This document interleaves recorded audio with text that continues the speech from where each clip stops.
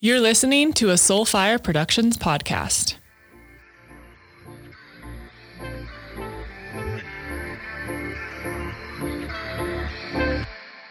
Can I just say wow? Just wow. Hello and welcome back to the show, and get ready to just say wow. Today's guest, Julie Ryan, is so magical.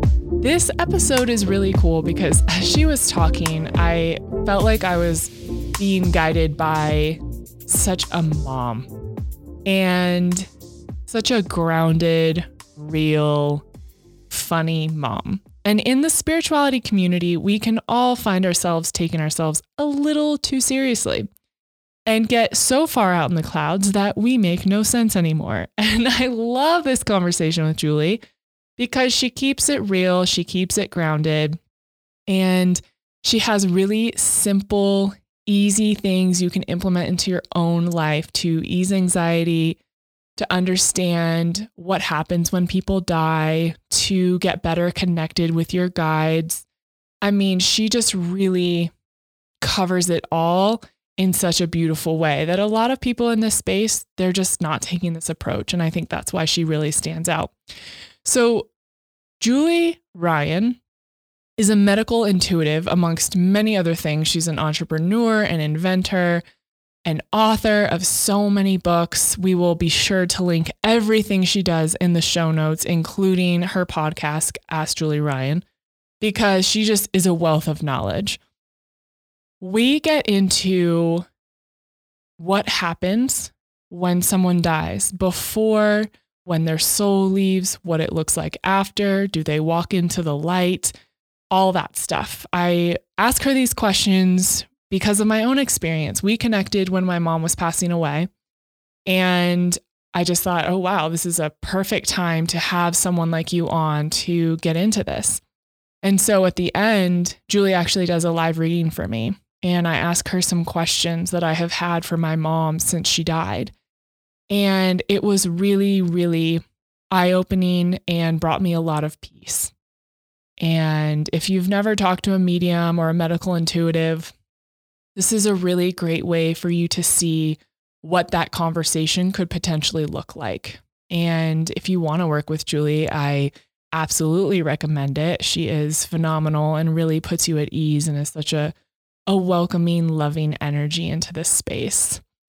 So before we get into this episode with Julie, I just wanted to let you guys know that my program will be closing soon. Her Truth is only open for one more week, and then this is it. It will not be running again. I will not have this program moving forward. So if you are someone who has really been looking to ask yourself the hard questions, to get radically honest, to break free of programming and step outside the box, to find your truth, to connect with your body and your sexuality, and to emerge and to rise and to own the space, to take up more space, this program is absolutely created just for you. So every month, you will actually be able to do this at your own pace. I scheduled this out for about a 4-month program, but you can do this as quickly or as slowly as you would like. There are no rules because we are letting go of all the rules. Isn't that amazing? So this program includes guided audio lessons, meditations, and connecting with your body and self-pleasure audio, and a journal that I curated just for you with prompts and guides so that you don't feel like, what am I supposed to write right now? I list it out for you so that you really feel like you have someone supporting you along the way.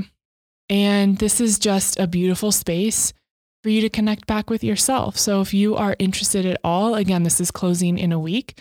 You can go to kellitennant.com/her-truth to sign up now. All right, let's get to Miss Julie. Julie, thank you so much for being with me. Oh, my pleasure. Thanks for asking me. I'm so excited because when we connected, it was interesting timing with the passing of my mom. And I've actually never had a medical intuitive on the show or even talked to one in my life. So I would love to just start with an explanation around what it means to be a medical intuitive. Well, it's being able to utilize energy fields to help diagnose situations, medical situations, and using energy to help facilitate healing. Okay, so as I know, it's a lot of scanning. So you go through the body and you kind of feel into what's happening. So do you get visuals or do you hear things or you feel what's happening in someone's body? All of the above. And Oh, I get wow. what I call divine downloads in my head. So I'm an inventor of surgical devices sold throughout the world, Kelly, and I'm an entrepreneur. I have founded 9 companies in 5 industries in 30 years. So I am not one of those psychics who's had dead people chasing her since childhood. Or if I did, I Lucky didn't know you. it, let alone what I would have done with that information. And so I learned how to do all of this. And now I teach people all over the world, including doctors and other medical providers and all walks of life people, how to do what I do. We all come in with the ability, it's learning to develop it and enhance it. So the first time you realized you could do this, what was that like? Well, I'd been studying it. I paid the equivalent of getting a MD or a PhD, and I studied it for 6 years. And that was 30 years ago. So now I've condensed it into a 4-week class that I teach online, 8 hours total. I mean, you know how I use I talk in analogies a lot just to give our human minds a frame of reference. And I say, you know how we had the carrier pigeon and then we had Morse code and then and now we have cell phones and now we can talk on our computers and all of that. It's just, it all comes together. But when I first started seeing things in my mind's eye, I'm a visual learner. So that's how information comes in first for me if I'm scanning somebody on a medical scan. I started seeing what reminded me of a blueprint. It was like a grid of the body with blue lines. Well, come to find out, fast forward a couple of decades, that is Einstein's string theory that I was seeing. That's what physicists call it. And it's hair thin blue lines. But when I scan somebody now, I connect with them energetically, and it's as if I'm looking at an X-ray or a CT scan or an MRI. And I can see in my mind's eye broken bones, torn ligaments, viral infections, bacterial infections, all of that. We were talking about my son being in sports a minute ago, and especially if his alma mater, the University of Alabama, is playing a game and somebody's injured on the field, he's texting me going, "Mom, what's going on? Tell me what's happening." I'll say, "Oh, he's got a torn meniscus, or he blew out his hammy or something." And so I can scan them, scan people real time anywhere in the world and see all these things that you would see on an X-ray or CT scan or an MRI. And oftentimes I will even see diseases like cancer that has metastasized to other parts of the body before it shows up on the scans as we know them. And patients will say, "Well, no, I just had a PET scan and I don't have it in my lungs." And then they'll email me a couple months later and say, "Yeah, you were right. Wow. It has moved there." So it's really remarkable what we have the capability to do. So I'm curious because I'm sure so many people have looked at you like you're crazy. There's no way you could possibly see what's happening in my body. And you're sitting here like, I just see it. I don't know what else to tell you. This is what's coming forward for me. And I feel that I need to share it with you. How did you navigate that, especially early on when you started working with people and not trying to convince them, but just knowing what I know is to be true. And if they believe it or not, that's okay. Great question. Initially, I was afraid to go public, get out of the closet with it, and I work with a lot of families who have a loved one who's dying, and I can tell how close to death the person is, and I can communicate with the person even if they can't communicate. And one of my main spirit guide is a dead pope named Pope Clement VI, and that's another funny story. But he was prodding me to get this information out about what happens when somebody dies, and I said, "I am not doing that. I'm a businesswoman and people are going to think I'm nuts. It's going to hurt my businesses." And he's like, yeah, whatever. Everything you've done in your life is going to prepare you for this. He showed up one day, and then I Googled him, Kelly, and I found out he was in office during the bubonic plague, during the Black Plague, when 2/3 of Europe died. And he's best known for his prayers for the dying and his prayers for the dead. And I thought, all right, Ryan, you can't make this stuff up. So that's really what led me to come out of the closet with all of these abilities that I was just interested in. I didn't think I'd ever do anything with it. And then I thought, well, I've got to, if I'm supposed to teach the world about what happens when somebody dies, I got to bring them in under something else that's a little less, it's not like people are going to be out there looking for, okay, what happens when we die? Right. Let's do something that's more interesting. And once we communicate with spirit and we're able to validate the communication we get, then you have access to universal intelligence and you can take it anywhere you want. So that's why I laugh and I say I'm a buffet of psychicness, because I can scan you medically. I can scan your pet. I can, tell how close to death somebody is. We can do past life stuff, spirit guide stuff, talks to the deceased loved one. I mean, the whole thing.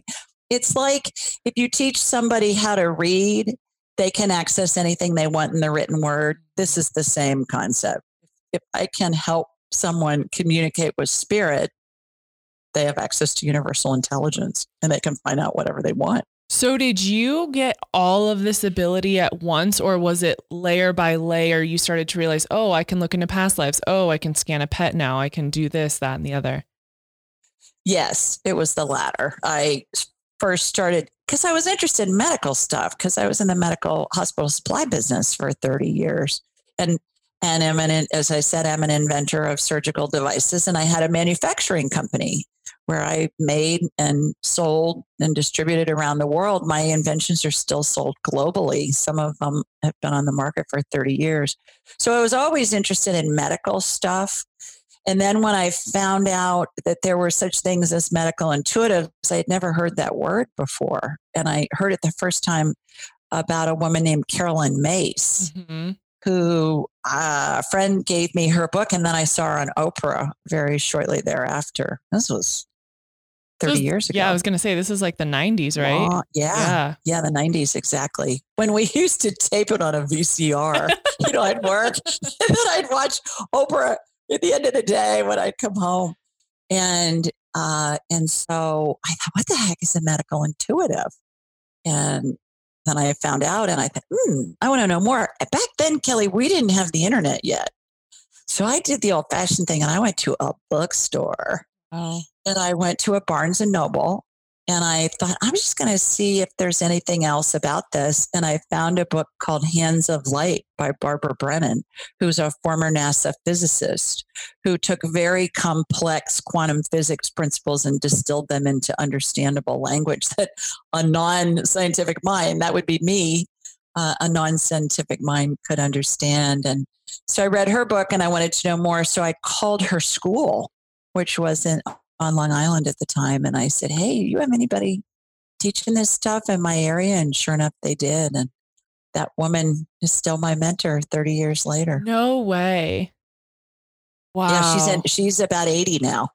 She's pushing 80. So when she took you under her wing, what did that relationship look like? I took classes from her. As I mentioned, I studied with her for 6 years, 3 years studying energy healing, and then 3 years studying Kabbalistic healing, the Jewish mysticism healing, which interestingly enough about that is there are a lot of schools of thought that believe, how the Bible with Jesus, the New Testament, it has a break from the age of about 12 to 30. It's like, okay, what was he doing during, all that time? And there are a lot of schools of thought that he was in Egypt and that he learned a lot of this Kabbalistic healing technique and that helped with him with his miracles. And is that what happened? It's feasible, certainly. Yeah. And so it's so powerful that it was only taught orally. Even now, it's not written. It's only taught orally to rabbis over 40 who are married. Well, I didn't fall into any of those categories, but but studied that for 3 years. And then I've obviously over the years put everything together and come up with my own techniques and methodologies because I'm an entrepreneur like exactly. You know, we got to do it our own way. Well, you know, what's interesting to me too, is I've had so many people on the show who are able to use so many different modalities of healing, and they eventually do what you have done and create sort of their own compilation that resonates with them. As you were doing that, I don't even know what that would be like, but how did you find a way to put all these pieces together in a way that made sense to you that you could then support other people in their healing journeys? They really came in on their own. And it was definitely being led. I think we're all led in where our life path is taking us. And the days of my parents, certainly, when you went to school and you got a job and you stayed with that company for your whole career. My father was with the phone company for 40 years.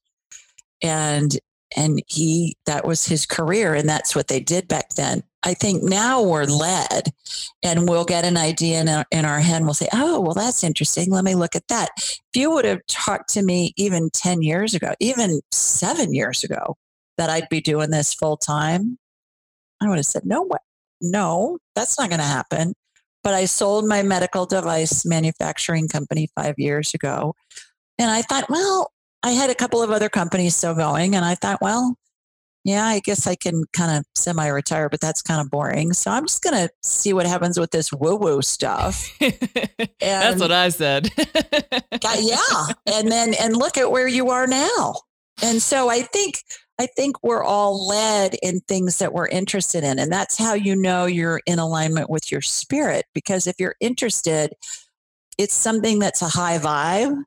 You know, it feels good because you want to know more and you want to know more and it's fun and all of that. And then you just go where you're led. So that's what's been happening to me. And my whole life, Kelly, has been the people I need to show up when I need them. And it's happened so often that I just trust it. Case in point, may I tell you a quick story? Please. I was flying into LA. This was a few years ago. And my OBGYN, I lived in LA for a long time. So my same doctor was in LA for, 15 years. I lived there in 15 years and I'm still seeing her. So I'm there on business. She's meeting me in her office on Mother's Day in Santa Monica, where you used to live. Her office was right across the street from Santa Monica Hospital. If you know where it is on 15th. Yep. And so I thought, I'm going to stop at Trader Joe's or someplace and get her flowers because she was a mom and she was coming in on Mother's Day to see me because that was the only day I could see her.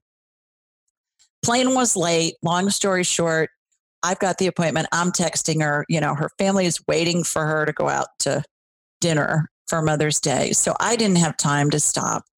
And I thought, well, I'm going to see if maybe there are some flowers at LAX because I had to pick up a car and all that jazz. I get off the plane. I'm telling you, I'm in the airport less than 5 minutes.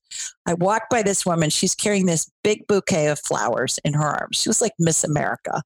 Weren't roses, it was glads and other stuff. And I said, oh, your flowers are beautiful. Happy Mother's Day. And she said, here, take them. And I said, well, no, you enjoy them. She said, I'm flying to New York. They're going to be such a hassle for me on the plane. If you can enjoy them, please take them. And I took them and I gave them to my doctor. Oh my It happened gosh. within 10 minutes of me thinking, gosh, I hope there are flowers in the airport I can get to take to my doctor. So I think that's a great example of the power we have to manifest things, number one. And number two, I think it's great validation about how the people we need to show up when we need them and just to trust that. And when you trust that, they do. It happens. I was actually going to ask you about trust next. So speaking of manifesting things, it's really funny you brought up that story. I think that's where I am right now. I have been on a journey of learning to trust myself, but it's very prevalent now that my mom has passed because we had such a codependent relationship and I relied on her to tell me how to live every moment of my life for 27 years. And the last few years I had sort of pulled back a little bit and started to realize that I was always looking externally for someone to tell me what to do or how to be or how to operate and live my life. And I think that's where I got to a breaking point in my career, is because I was just doing everything for everyone else and I had no idea who I was. I didn't recognize myself. I'm like, how did I get here? What's happening? And the last really 6 months has been a journey of learning to trust myself and realize that I know what's best for me. And I know that I am being divinely guided. And when I surrender and let go, that is when things truly fall into alignment. And man, is that one of the hardest lessons.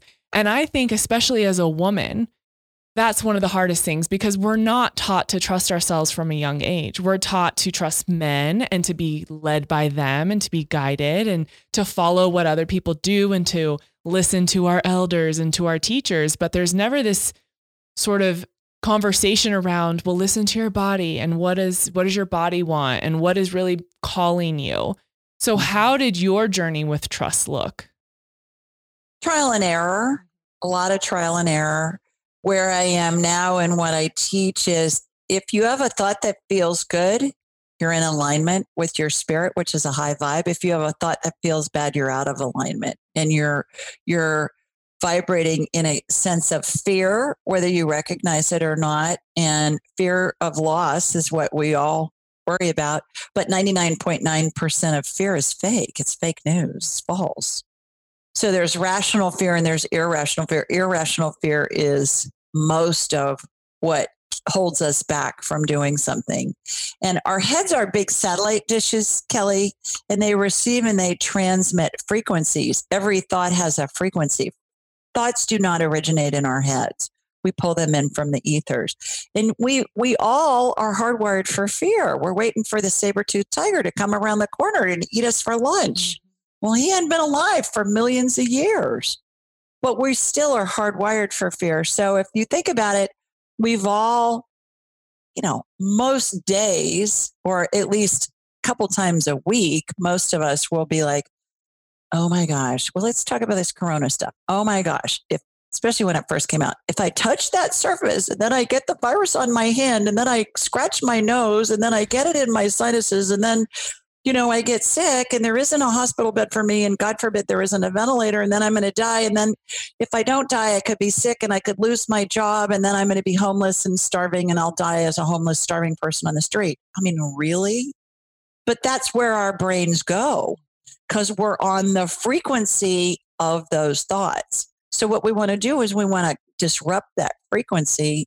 And I've come up with this trick. I call it the 2-minute rule. Here's how it goes.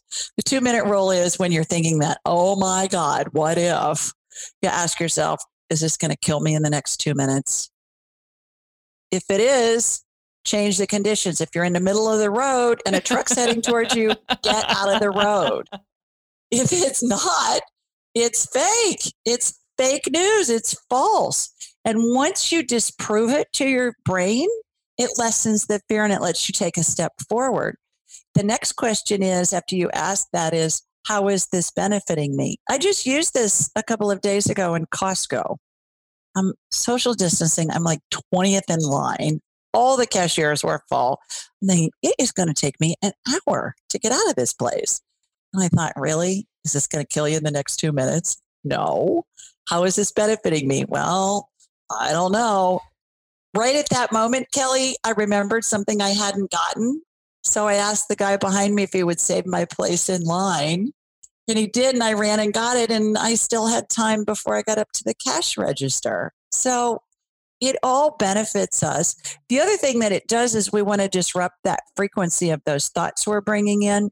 So many schools of thought are send it love and let it go. Watch it fly away. Well, you're still on the same damn frequency, right? You're resisting.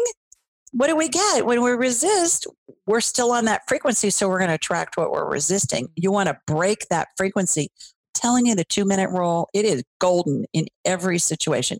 And it's free and it's convenient because it's with you wherever your brain is. And your brain's usually with you wherever you are. I love that because when you start going down that path, you are spiraling into anxiety and panic and nothing makes sense. And that's because it doesn't make sense.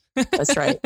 Because you're at a low vibration. You can't get inspiration from spirit at a low vibration because spirit's a high vibration. So you've got to be at least neutral. I always say stay in Switzerland, stay neutral. And neutral at least is you can access divine guidance. And that's what's happening when we have an idea to look at something and it feels good or it's interesting. That's divine guidance coming in. That's spirit talking to you.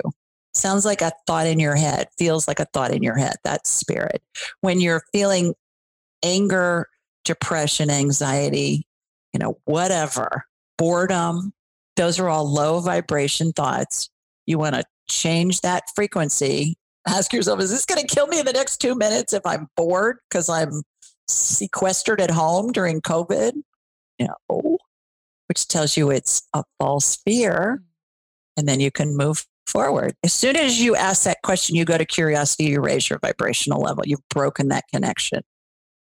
Okay, I want to expand upon that because something I've been teaching a lot about, and the way I describe it is, we're all kind of in this box for so much of our lives. And then we realize that there's something outside the box and it's a little scary, but it's also exciting. And we're getting curious about it. And all the things that you want are outside this box. And yes, there could be fear out there or danger that you believe is out there, but there's also everything you ever wanted and more. And so where I think a lot of us get caught is taking that step because it is scary and there is anxiety in that because it's the unknown. But at the same time, you're taking yourself towards something that you may feel called to or that is meant for you. So what do we do when we're in that situation where it's the unknown, where we are curious and we want to lean in, but we're like, I don't know what this is going to be like? You're in fear as soon as you go to that place. I don't know. When you feel that hesitation, you're in fear. Use the 2-minute rule, snap you out of it. Same thing. How is this, is this going to kill me in the next 2 minutes? If I take a step and I try this, is it going to kill me in the next 2 minutes? It's not, is it going to kill me, eventually? Like if you drink gasoline, is it going to kill you? Yeah. So don't do it. But if I eat junk food for the next 20 years, could that kill me? Well, it could help, but it's not going to kill you in 2 minutes. So you move forward. You break that fear. 99.9% of fears are rational. Okay, in case you missed it, we have the most incredible partner for this show, and I'm more than excited and over the moon because this is a brand I have been using for years and years and years. And we got to the point where we have been able to create a partnership. And I'm so excited because for me, the products I use are game changers, and I don't fuck around with random supplements and random things I put in drinks or random teas. I have learned in 15 years of being sick and dealing with chronic illness that you have to be very particular and hold really high standards for what you're putting in your body, period. So I have been using Organifi for so long because it helps with my inflammation. It helps me get so many nutrients and superfoods into my body in a very readily available form. And I don't have to think about it. I'm not having to juice a ton, which I'm really bad at being consistent with. And it's just something I can drop a scoop into cold water, hot water, blend, shake, and there you are. I'm getting so many of the nutrients I know my body needs. And right now, I'm off caffeine completely. I have had this rash since February, and between mold and caffeine, it is just awful. And I'm tired of it. And I realized that it was caffeine and coffee causing the problem. So I went off cold turkey, and here we are. And I have increased my use of the Organifi Gold tenfold. I mean, I'm talking every single morning, it's all I drink. And then in the afternoon, sometimes I'll have that as well, or I'll have one of their red juices to increase the blood flow and beat that afternoon crash. But the Gold is incredible because it has 9 superfoods for deep sleep and recovery. There is no caffeine in it, and it has turmeric, mushrooms, lemon balm, and ginger. So all things that are really healing and supportive for cleansing and detoxing, which is totally what I need right now. Obviously, my poor face and skin. So I make this every morning with hot water, drop it in the blender with coconut butter. This is Connor's creation, so I can't take credit for it. but it is so good, and it is thick and rich and foamy and creamy and just such a great, nourishing feeling when I drink it. And I mean, it's summer still and I'm drinking it and it's 95 degrees outside. It's so good. So I'm really excited to be able to offer you guys a discount. If you've never tried Organifi, I highly recommend any one of their products. Starting with Gold is my personal preference. So that's where I would go. But if you go to Organifi.com, that's Organifi.com, use the code KellyT at checkout and you will get 15% off. And let me know if you come up with any cool concoctions because I might steal your recipe. All right, let's get back to Julie. So as you have worked in a space with people who are dying or helping loved ones connect with people who have passed, fear is so much ingrained in death. The people who are dying, the people who are around them. So how do you support those conversations, knowing that fear is so often the driving force and that is a low vibrational frequency? I talked to them about what I wrote about in my book, Angelic Attendants, which is when we're dying, all of us were surrounded by angels and deceased loved ones and the spirits of deceased pets. So it gives a glorious component to a heart-wrenching situation when we're doing that. Most of us, when we're going through that, not only are we having trouble with it for our loved ones, but we're faced with our own mortality at that point. You know, we're not cognizant of it, perhaps, but we're going to be there someday. And so it makes us think of that. And when I talk to people about what I call the 12 phases of transition, which is a configuration of angels and how that changes as someone is approaching death, it really helps lessen that fear. And it gives it resonates with people. It gives a glorious component to, and this is what my spirit guide, Pope Clement, was on my case to do. And quite frankly, it took several years till I got enough golden ovary courage to do something about it. You know, guys have brass balls, girls have golden ovaries. I've never heard that, but I love that. Oh yeah. You got to have golden ovary courage. And I live in Alabama. I live in Birmingham. And I thought, I live in the deep South. I'm going to have these guys on horseback, like with white sheets over their heads, burning a cross in my front yard. But the thing that's so interesting about this book, once I first put it out, I was reluctant, but then I finally just got over myself and said, all right, I'm just going to do it. And it has been so well received, Kelly, to the point where it's used in Sunday school classes around the country. It's used in synagogues. My Catholic parish where we go to church gives a copy of the book to every family that comes in to plan a funeral. Wow. It's really been remarkable what's happened. And the nice thing too is there are other books. One book in particular, Dying is a Dream, I think is what's called. Dreams of Dying, I think it's what it's called, by Dr. Chris Kerr, Kerr. He's a hospice director in Buffalo. And he did research with the University of Buffalo. Everything he talks about in my book that he has research about, 88, almost 90% of his over 2,000 patients he's studied, see deceased loved ones, see angel spirits, see spirits of deceased loved pets. It's like his book validates from a university research setting what my book validates in his book from a woo-woo side of the equation. It's remarkable how the two go together. And so I give both of those books to people, or I tell them about them, and it just brings so much comfort. Do you think that's because the way I have felt in this whole process is that there's so many books on so many things, and we are equipped over time for so many different experiences in life, but death is just one thing that people don't talk about. There aren't tools and resources for, and it just doesn't seem like something that we're guided through. So it seems like when you do that, you're one of the only people that have probably ever talked to them about it. I am. And Dr. Kerr, in his book, he talks about how medicine totally avoids it. I mean, doctors aren't trained for this at all. hospice people are wonderful. Yes. And they're trained. And in most hospice literature, it talks about expect your loved one to say they're seeing deceased relatives, perhaps who've been dead for decades. And grandma's not hallucinating. Grandma's got one foot in the human world and one foot in the spirit world. And she's actually seeing the people she's talking about, and they're actually seeing animals. But you're right. And the first time I saw this 12 phases of transition is what I've coined it, was when my own mother was dying in 2002. And being raised Catholic, 12 years of Catholic schools, lots of Catholic funerals over my lifetime. There's a prayer said at the end of every Roman Catholic funeral called In Paradisum, which in Latin means your loved ones and the angels will greet you and lead you into paradise. That's what it talks about.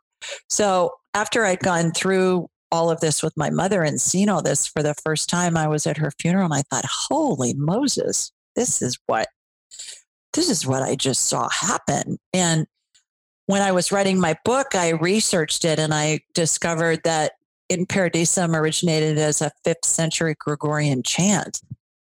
And so I have to believe that since the beginning of time that people have been able to see these transitions that I'm seeing in my mind's eye. And perhaps it took till the 5th century till someone was well educated enough that they could read and write. Who were the most well educated people? There were men in monasteries and synagogues. They were the keepers of history, of the records of, they could read and write. And I think as we've become more well educated as a culture, certainly in the Western cultures, we've become more proof-based. And so we've discounted a lot of our intuitive abilities as we've become more well-educated as a culture. Certainly in the indigenous cultures, they don't shy away from death. That's as much part of living as, everyday life is. Why do you think we're so scared to die in the Western culture? Because religions and civilizations have talked to us about hell and demons and that kind of thing. Our pastor at our parish one time in his sermon, he said, this was the final catalyst for me to release the angelic tenets, honest to God. From the pulpit, he said, would it be nice if somebody really could tell us if when we die, if we fly or fry? Oh my. I thought, he coined it perfectly. And it's because fear's been used to control the masses since the beginning of time. It's being used today in every culture. And so we are afraid. And so that's what Pope Clement was on my rear end, to get this information out there. Everybody goes to heaven. Nobody dies alone, ever. And that movie, All Dogs Go to Heaven. Did you ever see that when you were little? Same thing. All people go to heaven too. So there is no hell. There are no demons. That's all been concocted to control the masses throughout the generations. And now it's what the movie business and the publishing business and the entertainment industry, because they get people to experience an emotion of fear. And so they sell a lot of books and movies that way. Yeah, absolutely. So I love this because I've never had anyone just straight out say it on the show. So this is so great. But this is sort of what I've been grappling with too. And of course, when someone close to you dies, you start really thinking about like, okay, so when your soul leaves, what does the passage look like? And how does this happen? And I have always thought there's no way there's a hell. Like, I just don't believe that. I don't believe sinning is going to send you to hell, or just because you did something bad that you're eternally going to be burning with the devil. I just don't get that. I do, however, believe in like dark spirits and entities. So I'm curious your take on that and how that plays into things, especially if you do have, if there's like a hold on you by a dark spirit or entity, and what that looks like when you're transitioning. Not possible, first of all. Okay. No spirit is more powerful than we are in our bodies. Number one. Number two, there is no such thing as evil spirits, evil entities. They're a low vibration, and how we're interpreting it in our human minds through our frame of reference is through a negative emotion. Case in point, one of my best friends had a situation before I met her, where this was probably 25, 30 years ago, where she was sitting in her living room and she said there was an evil spirit coming through my front door. And she said it looked like a gargoyle. I mean, it was really scary and it was big. She said I had these big wooden double front doors.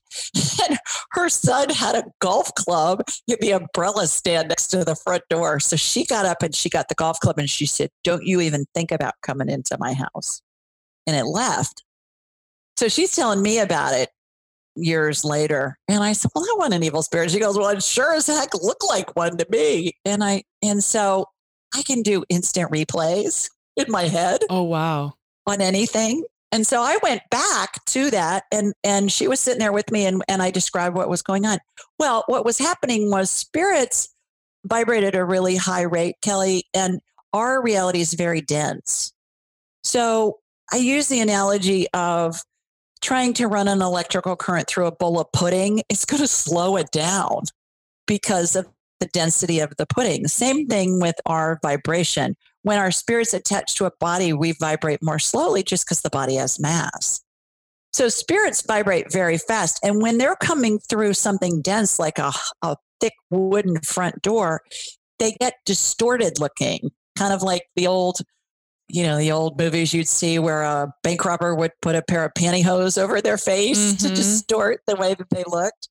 And that's what was happening. So we went back and we did an instant replay. Well, come to find out, this was a spirit who was a ghost who was looking for his daughter, and his daughter had reincarnated as my friend's daughter. Okay. What? And so we got information about what his name was, where he lived, what was going on. I've got it. I can send it to you. I mean, the story is great, all the details, but we were able to corroborate the information we got with historical documents. No way. Oh yeah. Wow. Past life stuff is so fun because we can do that a lot. But another situation was another friend was at her mother's house on Thanksgiving, and she and her sister were in the kitchen cooking with their mother, and her mom had all these antique utensils on the wall, like on the side of the cabinet. They watched them come off the wall and fall on the countertop. And they're all like, "Holy Moses, what is this?" And so they're telling me about it the next day. So of course I go do an instant replay. Again, it's a spirit looking for a deceased loved one who the spirit doesn't know they're dead. And so we got the name, we got the that he lived on that property on a farm that was now their housing development, their mother's housing development in the neighborhood she lived in. They were able to go back and see the deed, find the deed. It was the guy's name on the deed of the property. It's amazing the stuff we can find. So evil spirits don't exist. We interpret them through our frame of reference. And our frame of reference is what? Horror movies. Exactly. Scary TV shows, books that we've read. Gargoyles on buildings. That stuff has all come in through an interpretation of something meant to look scary to help control the masses. And it doesn't exist. Spirit is pure love. So all spirits. Okay. I want to go a little further on this because you're blowing my mind right now. Yeah. No one's ever said this before to me. So they're not evil. Can they have, I don't know, like bad intentions or a darkness about them? No. All spirits are pure love. The most awful person you can think of who's ever lived, Attila the Hun, Hitler, whomever, their spirit is pure love. All that evil stuff, all that snarkiness stays with the body when somebody dies. We have right and wrong in our human existence. We need to survive. Right. But there isn't that in the spirit world. There's no right or wrong. There's no good or bad. It's all just neutral. It's all just an experience. So we look at somebody like a Hitler and we think, "Oh, he's burning for eternity in hell." No, his spirit went to heaven with everybody else's because it was just an experience that he had. It was an experience that his Gestapo guys had in this lifetime. And we live many, many lifetimes. And what I find is that oftentimes there's a basic script that will will explore through multiple lifetimes. For instance, you want to be a creator. You're a creator. Well, okay, there are a bazillion ways you can be a creator, right? And so maybe in a past life, you were the mother of a creator and you were helping your child create. So you were creating a child that was being a creator. And maybe in another lifetime, you were, you climbed Mount Everest because you wanted to be a creator and see what that was all about. So something that I use that I think helps bring it into perspective is the Lady Gaga, Bradley Cooper movie, A Star is Born, that was out a couple years ago. There was a fourth remake of that movie. Yes. I saw Barbara Streisand and Chris Christopherson in it when I was in high school in the 70s. Same script, different timeline, different cast of characters, few different nuances, same basic script. So we'll see that. So for instance, a Hitler type figure, maybe he was persecuted in a past life. Maybe he was the mother of, or the father of, or the child of, or the, whatever of. In this round, he wanted to see what it was like to be the persecutor. Does that make sense? Yeah. So we look at it from different perspectives. Spirit world, everything's neutral. It's just an experience. And we expand out each time we do it. Not only in each lifetime, which we do, but in everything we've done in our lifetimes. I mean, you've had different careers. I've had a whole lot of different experiences in business. And we create out from each time that we do it. And we expand. We can't go backwards. We can only go forward. And how do we create? We're here to create, all of us. We know what we don't want, so we create what we do want. Wow. Does that make sense? Yes. Yeah. And my mind is just blown. This is so interesting. It's a different perspective, isn't it? Yeah. Well, I mean, I've had experiences with like ghosts and angels and entities and spirits around me. And I feel like I have a distinct different feeling from when there is like a uplifting, supportive energy in my field versus my girlfriends and I were staying in an Airbnb a couple summers ago, and I saw this Native American man, and he was standing at the door, and he was really, I felt, and now you could totally tell me if I'm wrong. You can do a replay for me, but I felt that he was super dark and angry. And so I was just setting up clear boundaries, like, you're not welcome in here. Please leave. Don't come back. And he totally respected that, and he left, and everything was fine. But we come to find out later that weekend that we found a picture of a Native American man behind some door that in a room none of us had been in. And that the Airbnb was built on the land of his people from however long ago. And so I felt like he was pissed. So that was my experience. So that's kind of how I have navigated that. So what happened is he was neutral because he was a spirit. All spirits are pure love. You were processing that through your frame of reference. So it was your fear that made him feel scary. Because you were going, oh my God, there's this Native American guy and he looks mad. Well, whether he obviously wasn't mad, but he looked mad to you. So your brain immediately went to, oh my God, this is a negative spirit, blah, blah, blah, blah, blah, blah, blah. Yeah. And you went down the rabbit hole. So yeah. Wow. Isn't that fun though? When you find corroborating evidence to help support? We were all like, what the hell? And everyone in the house. So one of the girls I was with is a medium and it's like so tapped in. And the other girls are like me, very intuitive, very connected. So we felt like all of our energy just like brought this stuff forward. And then we were just mind blown the whole weekend after we find this picture. And we're like, what the hell is going on? Well, it goes back to the Ouija board. I mean, most kids have played with the Ouija board, or at least know what it is at some point. And when you start off with the Ouija board, you're freaked out before you even get going because you're thinking, oh my God, what's going to happen? Is somebody going to, so you're already in a negative vibration anyway. So true. When that gets going. Funny story on the American or the Native Americans.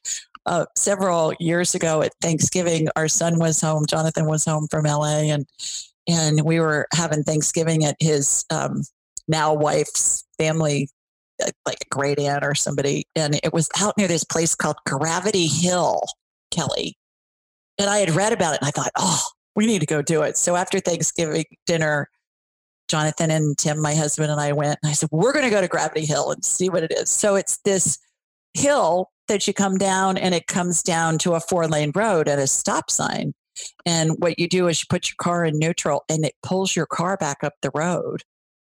Honest to God, we did it 3 times, and it pulled the car back up the road 5 miles an hour. It was so cool. So of course, what am I doing? I'm scanning the area. I'm thinking, okay, Indian burial ground or something like that. There was down the road quite a ways, but there was a vortex of energy. It was, you hear about like in Sedona and places like that, Santa Fe, where there are vortexes of energy in the topography of the land. I think both coasts, the West Coast especially, look at all the creativity that comes out of the West Coast, all up and down the coast. And same thing on the East Coast as well. You got New York, you got, the Research Triangle, and like North Carolina, you got DC, you got all that stuff on those coasts. And then there are places in between. So I think to your point, in that Airbnb, there was some vortex of energy there that you guys were picking up on. And how cool that you were all together and you were able to see that. Yeah. So epic. Oh, this is so interesting. Okay. So I know that you have written about this. So people should read your books, of course, but I'm just curious, what happens right before and right when and right after someone dies? Well, as they're approaching death, whether it's the case of an instant death, like in a homicide or a suicide, or whether it's stretched out over days, weeks, months, there's a gal that has called into my show many times, and her father was dying of Alzheimer's and took 2 years to die. And he was in phase 11 of 12 for 2 years. So again, time doesn't exist in the spirit world. It's a human concoction. It's a human invention. So time, the concept of time doesn't even exist. 100 lifetimes in our reality may not even be a blip on the radar screen in the spirit world. So what happens is the spirit exits the body through the top of the head. The body is inside the spirit. Again, 12 years of Catholic schools, taught by nuns. I was taught that the spirit is somewhere in the chest area. Not what I perceive. What I perceive is that the body is inside the spirit, and the spirit is the power source for the body, which is why when somebody dies and their spirit and their body separate, the body doesn't work anymore. Okay. So an analogy I use a lot for this is, imagine going to the pet store and buying a goldfish. They're going to put it in a plastic bag of water in order for you to get it home. Well, if you have a picture of that in your mind's eye, the goldfish represents our body. The water that it's swimming in represents our spirit. And the plastic bag represents an energy field membrane that is the container for all of it. And so that's what I utilize those analogies when I'm doing healings and when I'm teaching people about what happens when somebody dies. So as somebody is dying, the spirit exits through the top of the head, and it holds on to the top of the head, Kelly, and it looks like a cartoon caption bubble, the kind that you'd see where the words or the thoughts of the character are in there. And people who have experienced near death all over the world, regardless of education level, socioeconomic level, sex, whatever age, a lot of them talk about going through a tunnel and seeing a light at the end of a tunnel. So that's what is happening when the spirit is exiting the body. Hangs on to the top of the head in this spirit bubble configuration. And then the next thing that happens is the closest deceased person on the maternal side of the person who's dying. So for instance, if you were dying, it would be your mother. If I was dying, it would be my mother. If my mother was still alive, it would be my maternal grandmother. If she was still alive, it would be her mother, my maternal great-grandmother. It's always the maternal line that runs the show from the spirit world when somebody's dying, which I find fascinating. Yeah. It's not angels, it's not St. Peter with his clipboard deciding whether you're going to get into heaven or not. As you're dying, it's all the maternal spirit. And as a mother and a grandmother, I can tell you, we think we're done when our kids are grown. No, we're running things from the spirit. We're with things from the grave. So they show up, she shows up, and then the paternal spirit, again on the maternal side. So your dad's still alive. It would be your maternal grandfather if he's deceased. If he's still alive, it would be your maternal great grandfather, all on the maternal line, which is interesting too, because in Judaism, especially, the children aren't Jewish unless the mother's Jewish. Right. So in couples where the mom is not Jewish, I know several families where the mother converted so that because the kids were going to be raised Jewish, but the kids weren't considered Jewish. So I know there's a correlation there. Yeah, absolutely. Somehow with that maternal line thing. And then the next thing that happens is that mother spirit brings in angels, and there's a circle of angels that forms around the person who's dying. And these are big angels. These look like Catholic schoolgirl angels, big wings, white gown, the whole 9 yards. Is that what angels really look like? Who knows? Somebody that grew up in an indigenous culture, in the Amazon may see angels as a blob of purple energy. But that's how they appear to me, because we're always going to process things through our frame of reference. Mm-hmm. And then as the person gets closer to death, that circle of angels opens into a horseshoe, eventually into a straight line that goes across their feet, for instance, if they're in a bed. And it's the line of demarcation between the spirit world and our human world. And again, this can happen instantly. It can take days, weeks, months. It can go, for long periods of time. A couple of other interesting nuances as someone is approaching death. They're midway through, there are two extra angels that show up and position themselves on either side of the spirit bubble. And Kelly, the interesting thing is their wings start to move as I perceive it.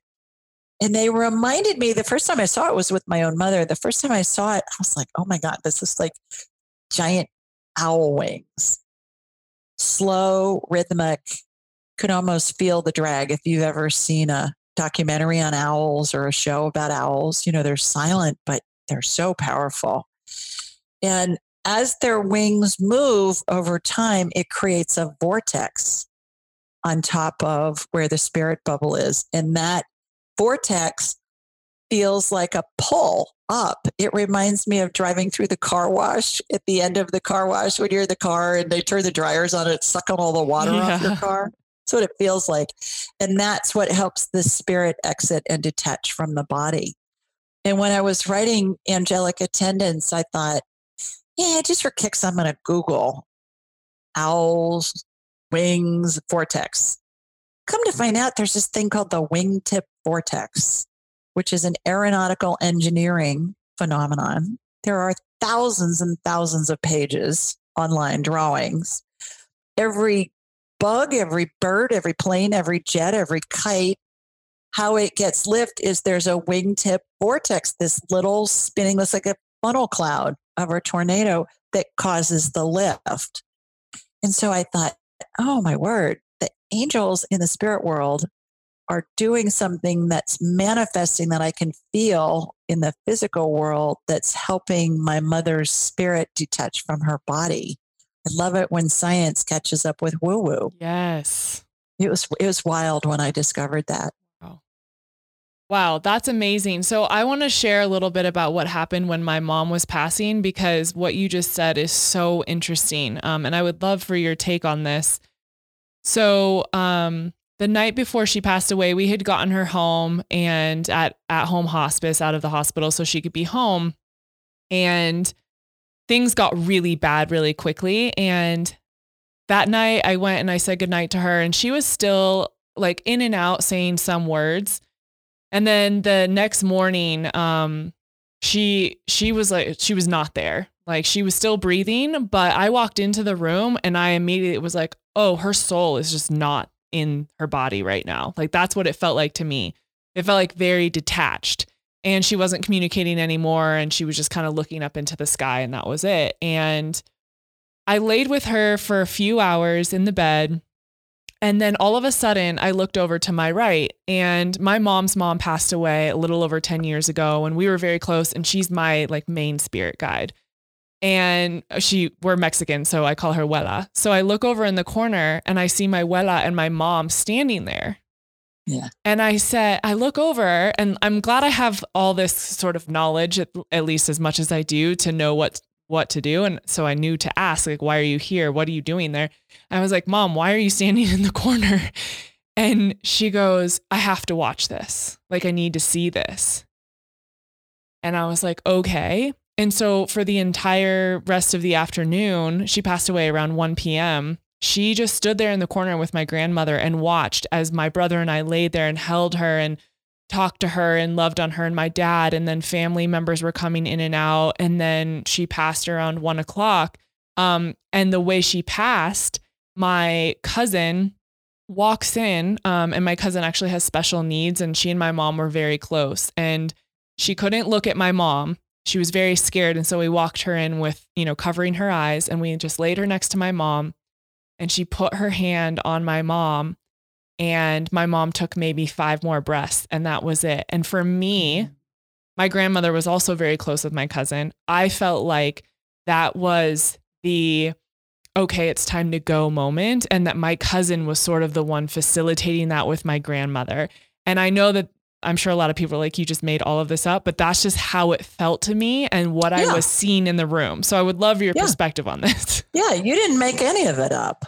No, you didn't make any of it up.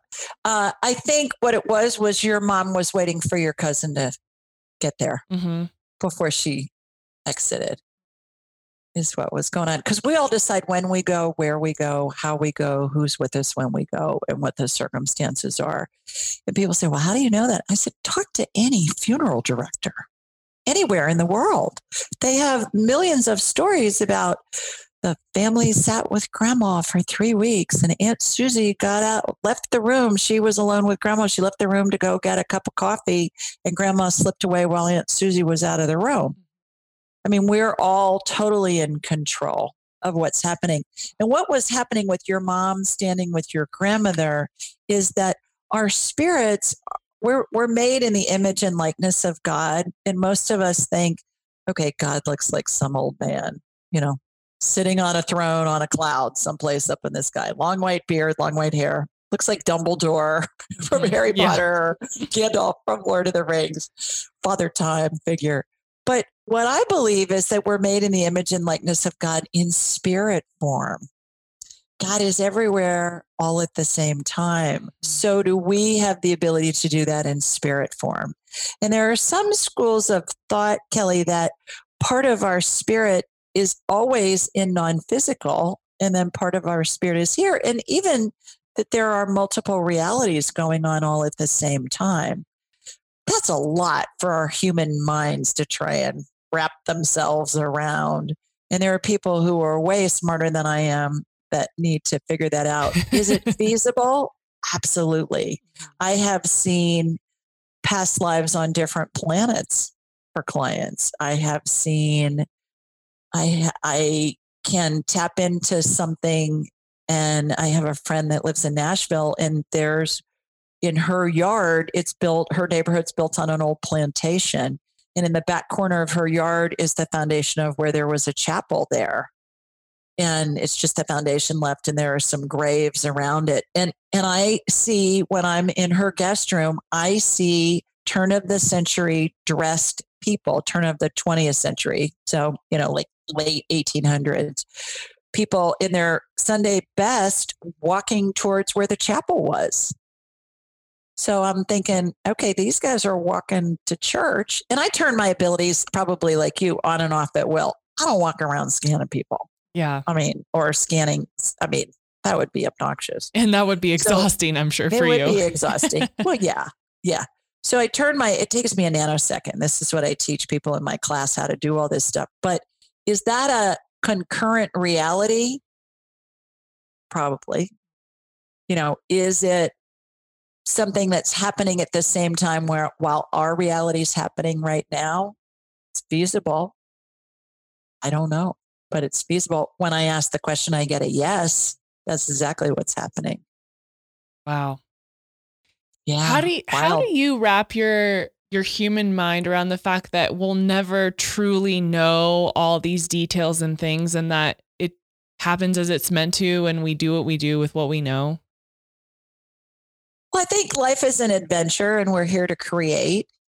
And I know when we go back to non-physical, we know all this stuff. It's kind of like you go on go to a haunted house at Halloween, right? You don't know what's going to happen. You know, it's probably going to be scary. You're probably going to scream, and somebody's going to jump out at you probably more than once as you're going through the haunted house. But you go through it because of the adventure of it, and it's fun. People say to me, well, I just wish I knew what was going to happen, and I wish I knew what was unfolding. And I say, well, the day will come when you will, but you'll be dead. Yeah. So it's not going to be as much fun. Spirits see incarnation as in human form as fun. Even stuff that we see people experience that's horrific, again, spirits just see that as an experience. It's not good or bad. It's just an experience. And something good comes out of every experience. So we grow from that. We expand from that. And so at this age, at 61, I'm in it for the adventure. It's like, oh, that's going to be interesting. Watch how that unfolds and watch how that unfolds. Certainly when I was younger, when I was your age and even younger, I tried to control things like we all do. And what I have found with age and with a lot of experience is I don't really try and control much of anything anymore, because it always unfolds in ways that are better than what I could have envisioned. And what I've decided is that when we follow a certain plan, I'm a businesswoman. I had business plans, measurables, investors, that kind of stuff. And so when you have a set way, okay, you're going to do this, this, and this, and then you're going to get this outcome. There is not a business plan that's ever been written by any size company that's ever been followed to the letter, Correct. Ever, because life happens. So what I have found is when we just go, okay, well, I'd kind of like to do that, and then just see what happens. I use the analogy a lot, Kelly, that we're all on the yellow brick road, like in The Wizard of Oz. And we're all wearing the ruby slippers or ruby shoes. If you're a guy, you don't have to wear ruby slippers. And a brick lights up. A yellow brick road only goes one direction, towards Oz, which is nirvana. So a brick lights up, you step on it. You may land in a field of poppies and take a nap. Okay, cool. Another brick lights up. You may end up in a wicked witch's castle, and you're thinking, oh my gosh, this is so scary. This is so awful. But what do you find when you're in the wicked witch's castle? All it takes is throwing a bucket of water on her and she melts. Right? So everything that's even horrific, it's all leading us. It's all benefiting us in some way. And so if you look at life as the yellow brick road, a brick lights up, you step on that. Okay, what's that adventure going to be? Another brick lights up. I find when we think too far in advance, what happens is we go into brain freeze, because there's no way our human brains can come up with all the different variables of potential outcomes.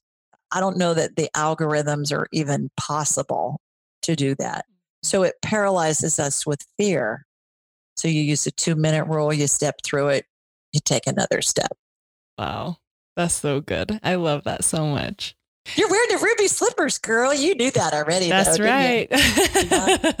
I had a feeling. Okay. So we talked about you doing a live reading for us so people can get an experience, a little look into what it's like working with you, and a lot of people that have never talked to someone who does what you do. So let's do it. I'm game. What do you want to do? I would love to connect with my mom and just see what comes forward from her, I guess. Yeah. Tell me her name. What's her first name, Kelly? Viviana. Viviana. Oh, how pretty. Okay. Viviana. So again, back to the concept that our heads are big satellite dishes, and they receive and they transmit frequencies. Every spirit has its own frequency. Every spirit keeps that frequency throughout all of its lifetimes. How we connect with somebody who's a spirit, whether it's your mom, no matter who you want to talk to, Mother Teresa, Confucius, Aristotle, it doesn't matter. You think of them, that immediately connects your satellite dish head to that person's frequency. She's standing to your right. She's right to your right. That's where they always show up when I see them. And they, the interesting thing about it is they'll let you know that they're around you if you're doing something just random, like folding laundry or cleaning the dishes or making dinner or whatever. And she comes into your mind just out of the blue. That's her letting you know she's around you. Oh, wow. So that's the other thing to remember. And then it's really important to remember that spirits are really literal. And you can talk to any spirit you know how to do it already. But for your listeners who don't, you say something either aloud or in your head, and you can ask a question or make a statement. Spirit's going to communicate telepathically, and that thought's going to come in. It's going to feel like it's your thought. How you know it's spirit is it happens within a second, as fast as you can snap your fingers. If you think about it for more than a couple of seconds, that's going to be your brain talking to you. And spirits are really literal. So how useful the information is that we get is going to be predicated on how we ask the question. For instance, you say, "Hey, Mom, am I going to enjoy the movie?" And you get a yes, comes in your head instantly. And you're watching some movie tonight and you're thinking, "This is awful. I can't watch this. This is just atrocious. Mom, what's up with that?" That's one way of you getting advice from her. Another way would be, in that first way, it could pertain to any movie that you see in the rest of your life, right? So how you want to do it is you want to say something like, "Mom, am I going to enjoy watching Frozen 2 on Disney Plus tonight on TV?" And you get a yeah. See the difference in how you've asked the question? Mm-hmm. So I tell people, start off with stuff that doesn't matter in practice. Am I going to enjoy this chocolate chip cookie more or this peanut butter cookie more? Does it really matter in the big scope of your life? Probably not. But you're going to get an answer. And the more you do it, the more you're going to get comfortable with it. The more you do it, the more validation you're going to get, the more you trust it. It's just going to come in, then it will just be second nature. So the other thing with spirits, for me, what I do is I like to start off with a few questions because that gets the conversation kind of priming the pump. Mm-hmm. And then they usually are pretty chatty after that. So do you have something that you'd like to ask your mom or say to your mom? Yeah, I think the thing that's been the hardest for me to sort of grapple with is that we didn't get to have that final conversation before she passed away. And so the thing that I have been wondering is there anything that she wanted to tell me before she died? Follow your heart is what came in. Follow your heart. She's saying you can have a conversation with her now. It didn't have to happen before she died. She's like, she says you talk to her all the time. I do. Yeah. So she's saying, well, there's no, that's not, you didn't have a conversation with her when she was still alive, but that's the thing. You can have a conversation with them forever. So, yeah, she's saying follow your heart. She said that you have a really big heart and you have gotten it hurt on more than one occasion. And so you tend to protect it. And so she's saying that if you lead with your heart, use the 2-minute rule that Julie just taught you. There you go. And she's saying that you will be guided to whatever it is you're exploring. She's saying you're brilliant. She's saying you're brilliant, you're beautiful, and you have a big heart, but you close it off a lot. Is that true? Yeah, I definitely protect myself. Yeah. Yeah. I have a deep fear of abandonment. And so I think that's where I always I like to be in control. I like to be somewhat closed off so that I can manage what happens. So, which is all false. Yeah. Yeah. And the other thing that's really important to remember, Kelly, is nobody can affect our lives and we can't affect anybody else's lives because nobody can control our thoughts and we can't control anybody else's thoughts. So when you understand that, that control thing drops away. And you can say, okay, I'm just going to go where I'm led. If it feels good, I'm going to do it. If it feels bad, I'm going to use the 2-minute rule. I'm going to disrupt that frequency and get back to something that feels good. And in an attractive universe, we attract good feeling things. When we feel bad, we attract more bad feeling things. And it doesn't have to be, you know, how they have these vision boards and, you know, affirmations and stuff like that. Well, that's all fine and good. But if you just follow what feels good, you're going to be led and things are going to unfold in ways that are going to be even better than what you can imagine. And the more you do that, the more you'll experience that. And then you learn to trust it. And then it just flows. And it's so easy. People say to me, well, how can it be that simple? It just is. If it feels good, it's authentic. If it feels bad, it's not. Look at it from a different perspective. Yeah. Good. Okay. That's the only real question that I had. Yeah. Yeah. She's all about you and babies. Was she like, oh God. Yeah, the baby thing. That's funny because my mom didn't want me to have kids for like a long time. She was like, wait. Yeah. But now I feel as honestly, so my boyfriend and I have to do IVF because we can't get pregnant naturally. And I was putting off making this appointment for so long. And as soon as she passed away, I made the appointment and I thought that was so weird, but I just felt this like deep urge. I need to go do this now. Like it's time for me to become a mom. She's all about that. Yeah, she's all about that. So she wants me to tell you about the baby spirits that are over your shoulder. Okay. Okay. Baby spirits hang out over the mom's shoulder and they attach to the mom's energy field before they incarnate, before they're conceived. And they look like orbs that you see in a photograph, like if maybe a family photograph, you'll see orbs. And a lot of times we'll think, oh, the light was screwy or that was a speck of dust. No, that's a spirit. Sometimes you can blow up the orbs and you can see faces in them, which is really fun. Wow. So baby spirits hang out over the mom's energy field. You have 3 baby spirits over your energy field right now. They're not triplets, but they're lined up like planes coming into LAX at night with their landing lights on, you know, and they're stacked in the distance and you can see that it's at 3 different times. That doesn't mean they're all going to incarnate, but it means that you have the potential to have 3 children. The other thing that's really important to remember too, Kelly, and I want all your listeners to hear this too, is that baby spirits attach to the birth mother's energy field and they attach to the adopted mother's energy field before they're conceived. Wow. Yeah. The first time I saw that was probably 15 years ago, maybe, and I was at a party and a friend introduced me to one of her friends and she had a cold or something. She wanted me to scan her. I'd never met this woman.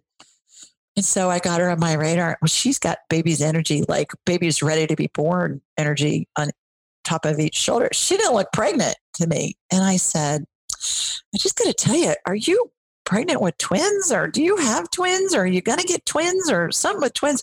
She burst into tears. I thought, oh no, I've offended this woman.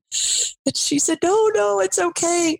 This was a Saturday night. She said, on Wednesday, we're flying to Guatemala because we're adopting twins and they're going to be born by C-section on Friday. Oh my gosh. So that was the first time I knew that adopted baby's energy attached to the mom's energy field. And I've seen it countless times since. The other important thing is in the 12 phases of transition, it's the adopted mother who runs the show from the spirit world. The birth mother's there, but it's the adopted mother. It's the mother that raises the child who is running things from the spirit world. And so I think it's important to get that information out to all of the moms who have adopted babies and dads and all of the babies who've been adopted who are now adults. I think it's really just a heartwarming fact of life. So every reading I've had, they've said that I have 3 spirit babies waiting and that is so funny because they always have like the caveat of it doesn't mean you're going to give birth to 3 babies. And Connor and I really want to have 2 kids of our own and adopt a 3rd. Right. There you go. Yeah. Well, I just got chills on that one. Yeah. That's why I was led to tell you about the adopted baby thing. Uh-huh. Yeah. Wow. Cool. That's amazing. Cool. So your mom's saying she'll be with you through all of it and that you'll do just fine and you'll do great. And, just don't worry about it. She had a sense of humor, didn't she? Oh my gosh. Let me tell you. She said, hundreds of millions of women, if not billions of women, have given birth and survived, and you will too. My mom always had a way because I made a big deal about everything. I tended to be really dramatic when I was younger, and she would always find a way to like make fun of me and be like, "You're fine." Yeah. So she's letting you know you'll be fine when you give birth because billions of women have done it and survived. Yeah. I was laying in yoga right after she passed, and I was like asking for her, and all of a sudden I felt her laying on top of me, like 3 inches from my face. But then I got into my head about it and I was like, is that really you? This feels weird. I don't know. And she just pulled my ear and goes, do I need to yell? Yes, it's me. And I was just like, oh yes, it's you. Like only you would respond that way. Yeah. Yeah.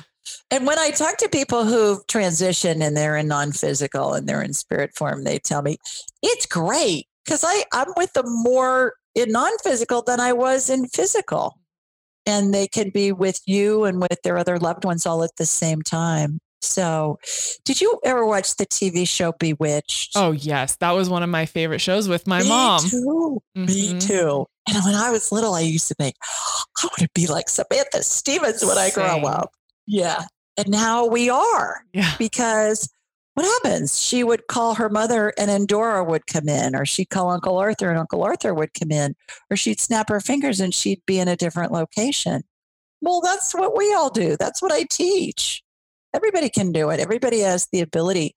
Little children come in with this ability and they start to shut it down at the age of about 7-ish because they have parents and adults and teachers that say, oh, honey, that's just your imagination. Mm-hmm. That's not real. So they learn to distrust their intuitive, knowledge. So I have a children's book that's out that I wrote because I had so many moms say, how can I explain this to my child?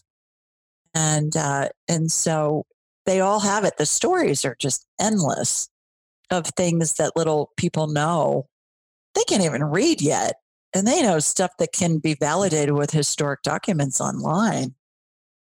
So it's fascinating. Amazing.